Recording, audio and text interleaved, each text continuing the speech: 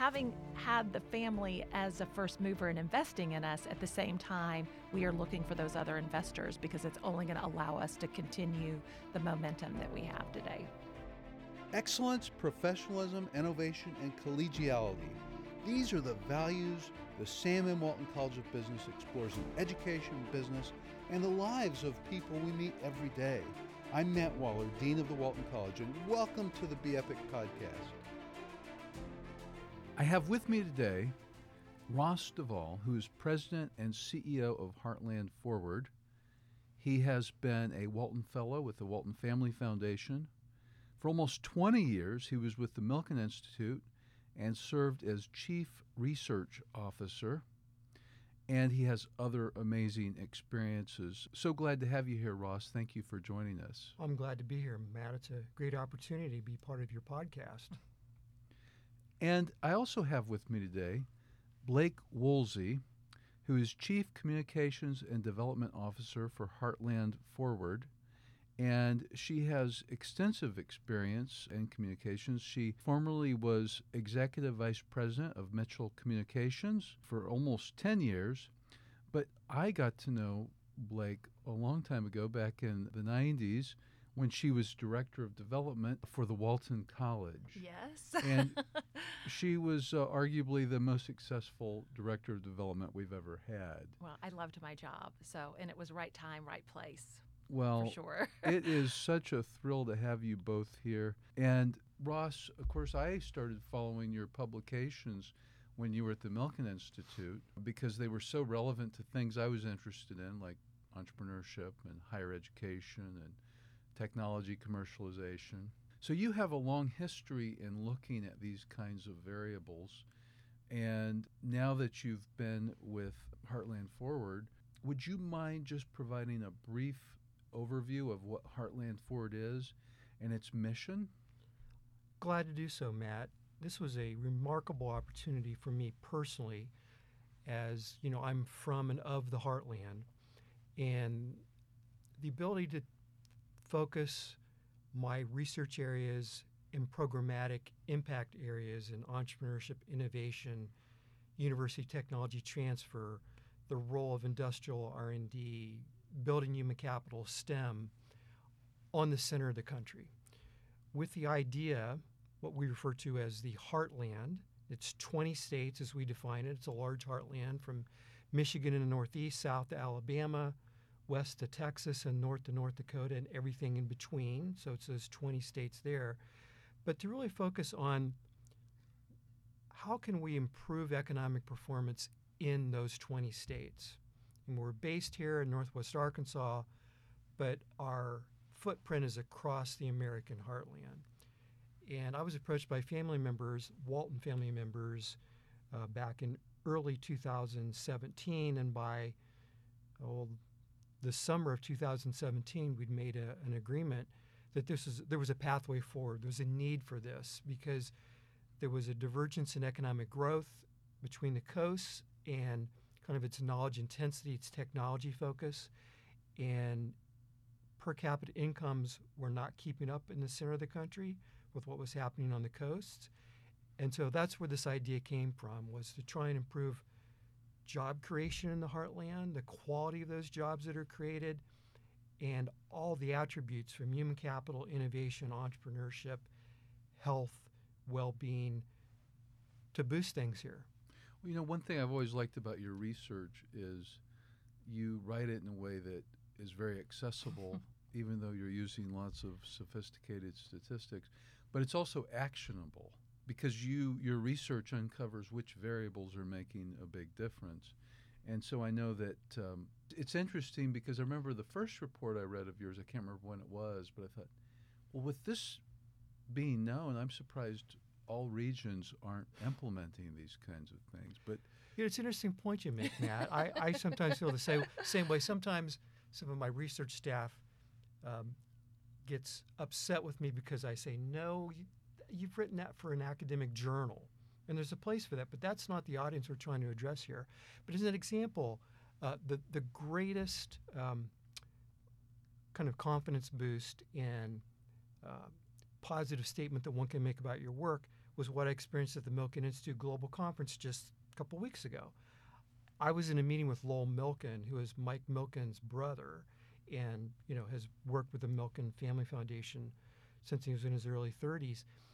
And he had been having private meetings with governors across the country. Governor of Hawaii, Governor of Virginia, Governor of Arkansas was there as well, Governor of Kentucky.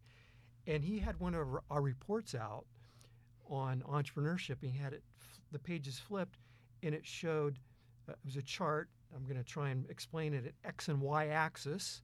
The Y axis being knowledge intensity of young firms 5 years of age or less, what percent of employees had at least a bachelor's degree or above, and then on the Y axis, it had the percent of employment at private firms, the 5 years of age or less of total employment, so what that share was. So it kind of gives you a sense of the knowledge intensity as well as the overall kind of Main Street entrepreneurship. And Lowell was telling each of these governors, who subsequently informed me, he told them, this is the most important thing you should be looking at. If I were, evaluating your performance, this is what I would look to. So that's what you're trying to do when you're conducting the research. You can't a priori know where it's going to end up. You have a hypothesis, you have to test it. But not everyone wants to see your statistical bells and whistles, and you put them in the appendix. Now, that drives some of my staff crazy, but that's okay. Yeah, but I think as from a comms perspective, since communications is really where my focus is, and we think ourselves as a think and do tank, and really for us, that's a differentiator, because a lot of people are think tanks, but really we're looking at the think as applied research to then be able to then inform the programmatic, the do work of ours. And when I'm from a communications perspective, for anybody who's done communications, the very first thing you think about is who's our audience and who are we communicating to. And the reality is we can't make it so complicated, Matt, that people who are, say I'm a checker at a grocery store, but I serve on my city council in my local community, that I don't understand what Heartland Forward is sharing with me, to where I actually could understand it and help drive a policy decision sitting from the city council, from that seat that I'm sitting in. So we have to make it to where everybody can understand it, not just some people understand it, because we're trying to educate people in the process as to what can make their economy successful. So that's a lot of different eyes and ears that we need to be communicating to. Well, Blake, you also have a lot of experience in this region and in the Heartland. What made you interested in joining Heartland Forward? I guess one, because I've always considered myself a builder. I love drafting behind great leaders. You know that because we both worked for Doyle Williams. Yes. He was here as a dean, and that was great. why that time here was so incredible, because it was such a building moment. And when Ross and then also Buddy Philpott of the Walton family, he had been the executive director for some time there, approached me about this, it was the idea of starting something that really could have an impact. And every time I wake up in the morning and think about putting my feet on the side of the bed to do something in life, I really want to know that it has deep purposes of serving other people. So how could somebody not be passionate about such a mission? I've always been in the Heartland. I grew up in Texas. I've spent more time here in the state of Arkansas, and I see the need. So how can I help contribute to that? Probably the primary reason, of course. Ross, one thing that's really neat about you is you're a strong researcher. You've spent a lot of your career doing research, but you're also a leader. You're leading Heartland Forward now as CEO. And I know when you were at the Milken Institute, you were head of research, so you had your hands in many different pots. And I remember the first time, before you were with Heartland Forward, but when I spent some time with you when you were with the Milken Institute, I could tell after a day or two that you had a million different projects going on.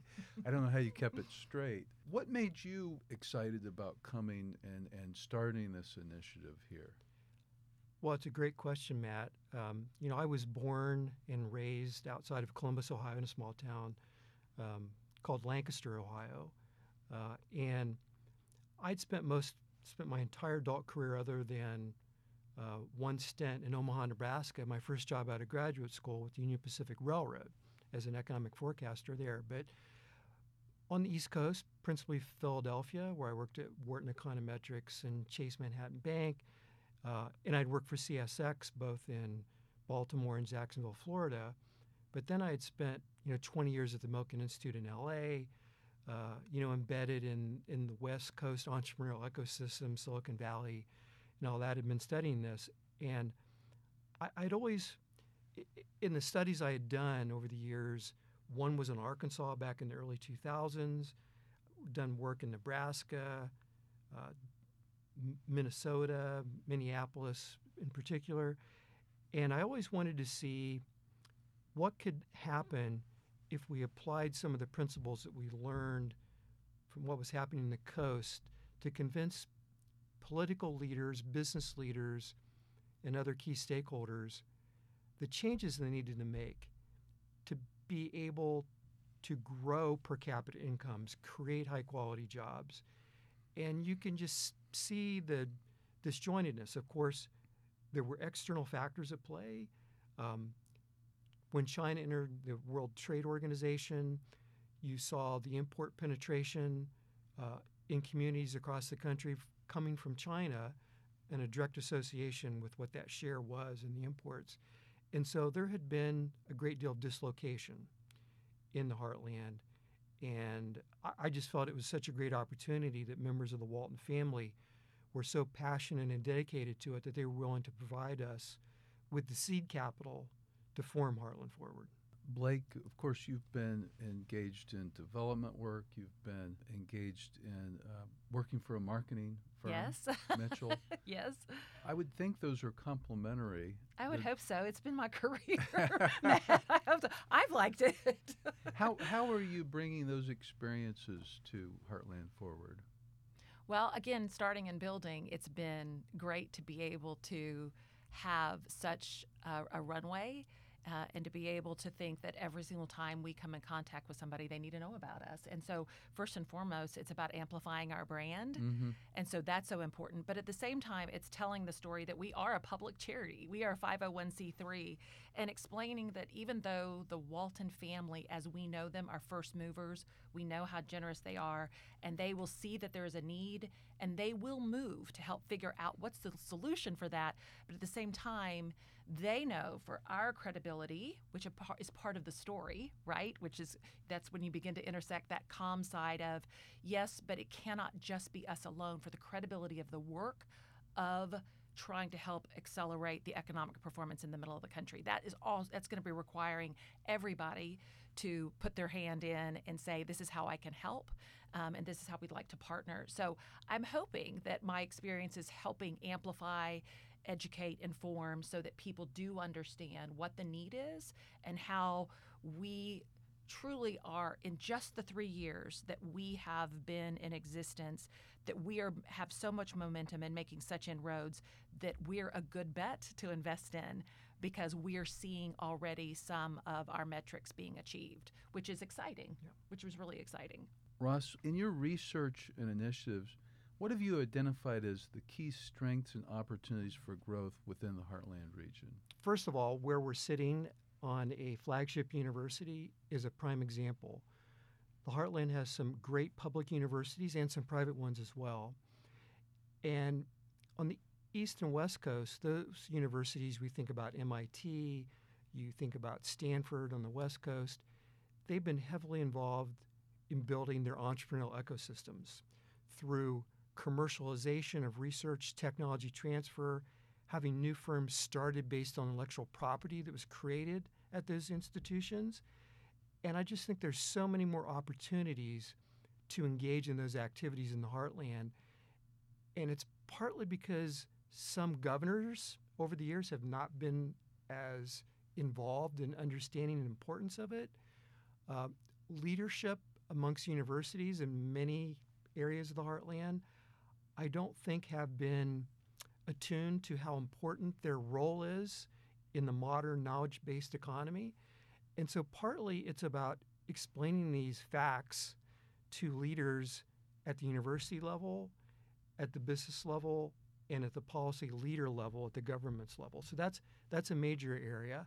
I think also is reforming adjusting the curriculums that are offered in many programs.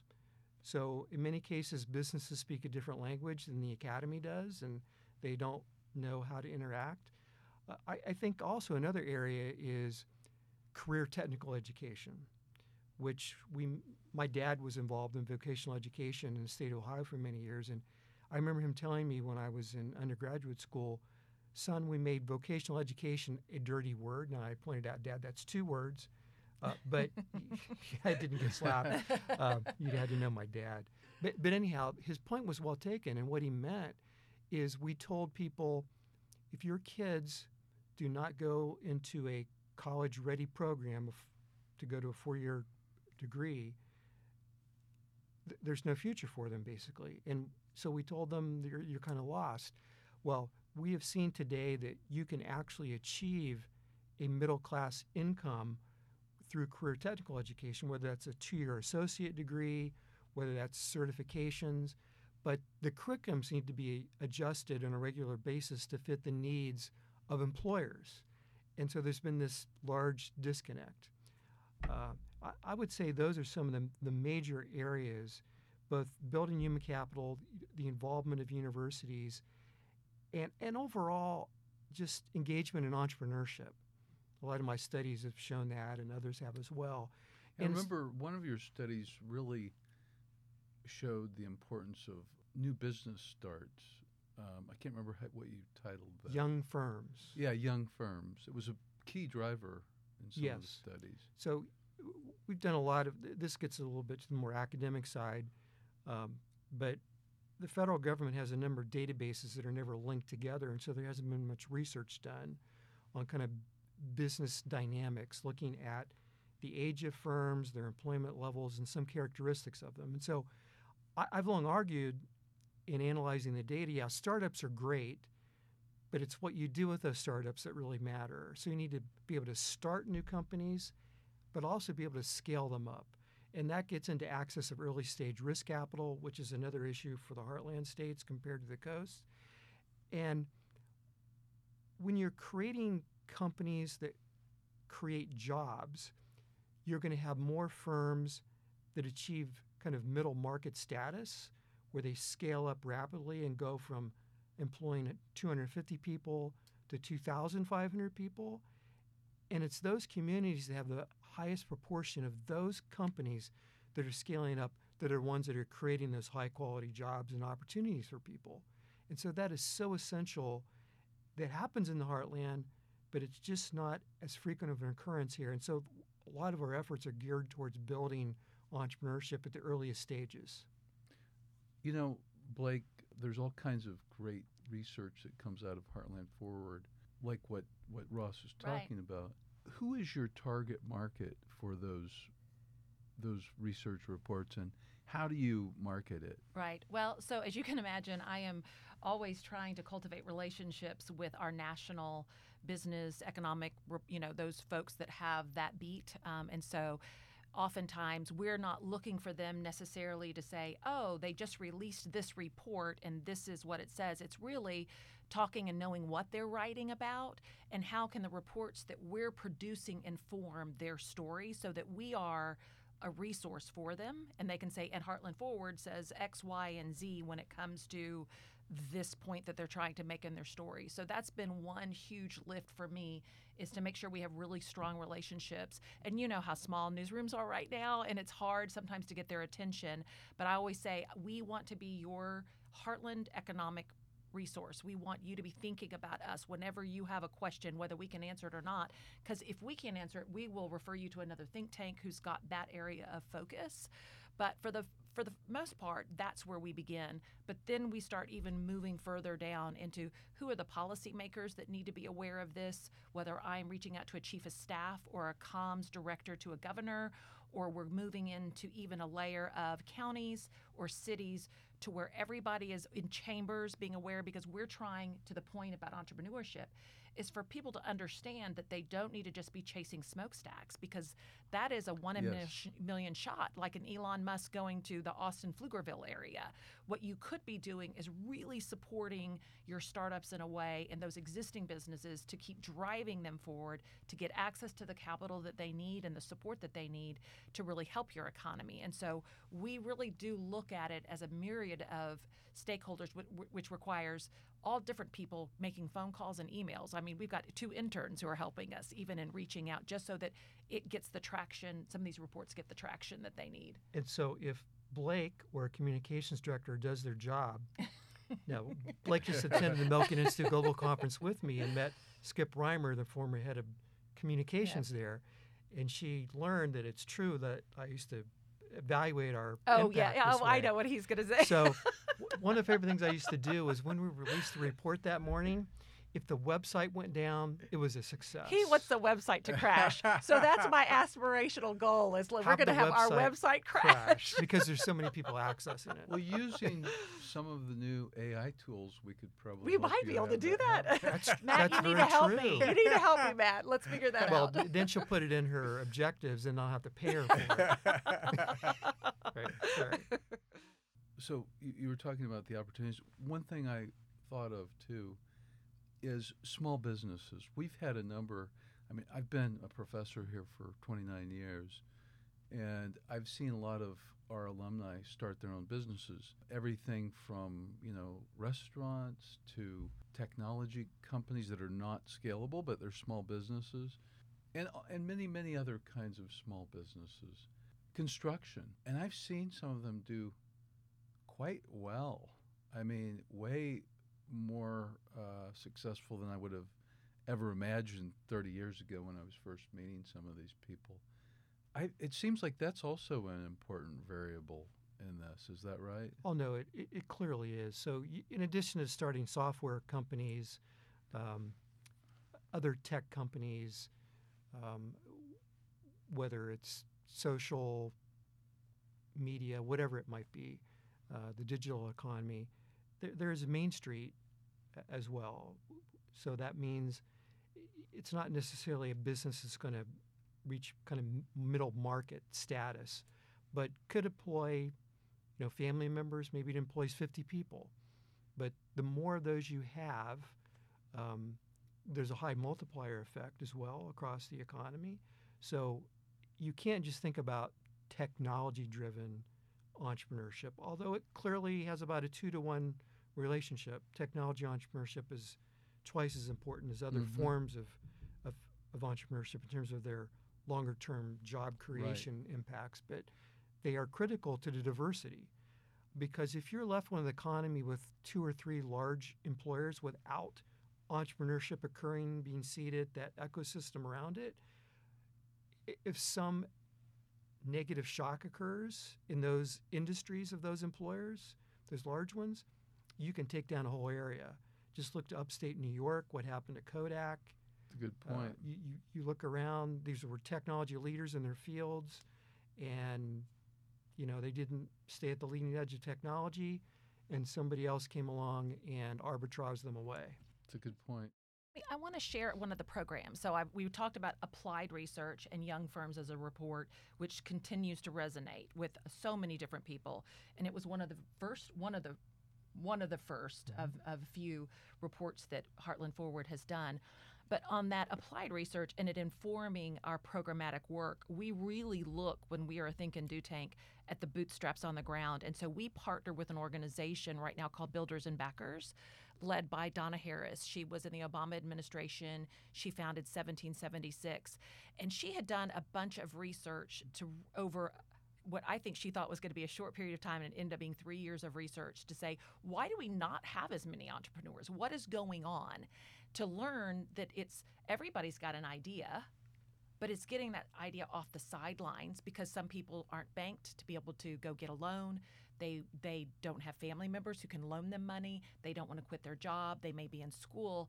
And so we have started a program called Community Growth Program where we go into communities within the Heartland. We usually work with cohorts somewhere between 10 and 20. The community has a vested interest financially as well as us by providing the expertise. And we take 90 days with the applicants who we have chosen to take their ideas, teach them how to put those ideas into practice to become a business, We give them a $5,000 non-dilutive grant, so there's no strings attached for them to experiment on that idea to see if it's going to stick. And is this a business that I can actually take and scale or not? So this is a really good, this part of the conversation really demonstrates the think and do Yes. part. And that's a really neat innovation, because you're right, so many think tanks, they think, but they don't have any do piece. Here's an example of how you're actually doing something with the results of the research. But we want the policymakers and other leaders to be looking at it saying, what's happening on the ground? I mean, you get it from this level, but you also get it from this level for us to be that resource as well. What's happening? What are you seeing? What are you hearing right now? Because that's the kind of resource that we see ourselves as. That's right. And a great example of this was Jim Walton was in Birmingham, Alabama, working on some K through 12 education reforms and meeting with the mayor of Birmingham. And we have a community growth program cohort in Birmingham currently. And so he was there meeting with the mayor, and the mayor was telling him what great things they have achieved through our community growth program, training some of their younger people and even middle-aged individuals, the basics of entrepreneurship, how to think like an entrepreneur, and pointing out that their labor force participation rate of those that did not graduate from high school was so much lower than the rest of the country. And why was that? Well, part of the answer was levels of entrepreneurship were much lower. They had not been trained to see that as an option for them if they couldn't necessarily find a job or want a job in an area that they were qualified for. And so we've been working with the mayor's office there to help train some of these people to think more entrepreneurially and how to ideate and envision, is this a scalable idea into a business? What great stories. And to think Heartland Forward's so young and you're already making an impact. Here's my favorite one, though, Matt. Bear with me for this one. So I, for many years prior to COVID and the whole supply chain interruptions that resulted from that, was pointing out to people that the advantages of locating advanced manufacturing in China were diminishing to the extent because of the wage differentials were narrowing and the productivity gaps were still large. Productivity in America, in most cases, still substantially higher than it is in China. And so it didn't make sense to keep putting all these semiconductor plants and chip plants and other, high-end technology manufacturing there. And it took COVID to really see that we've become over-reliant on China in our supply chain. So Intel was then thinking about maybe we need to diversify our base as well. They'd never located a plant east of the Mississippi River in the United States. And we did a report on reshoring manufacturing, Can the Heartland Lead the Way, that was partially supported by Jobs Ohio, which is their economic development arm. That was utilized to inform Intel's leadership and their CEO, Pat Gelsinger, that they should be taking a look at the American Heartland. And in fact, when it was announced at the White House, Pat Gelsinger, the CEO of Intel, said, we put silicon in Silicon Valley, and now we're putting silicon in the Heartland. That computer chip plant, too, initially, is being located 25 miles north of where I grew up in Lancaster, Ohio. That was the middle of a cornfield. It had a butchering shop out in the front. It's a huge facility going in there, and I had the chance to tour it just as they were breaking ground. So it was a remarkable kind of once-in-a-career opportunity where many times you feel you've done work to help set the stage for something but wasn't there to see it through. Yes. And this was one of those cases where, because of serendipity, things got done quickly, and there it was. Wow, that is, what a It happened. story. Yep. Well, Ross and Blake, congratulations on the amazing success you already have and for the vision going forward. And thank you for what you're doing for the Heartland. Well, thank you, Matt, for the opportunity to share the work that the organization is doing. Yeah, thank you. On behalf of the Sam M. Walton College of Business, I want to thank everyone for spending time with us for another engaging conversation. You can subscribe by going to your favorite podcast service and searching Be Epic, Beepic.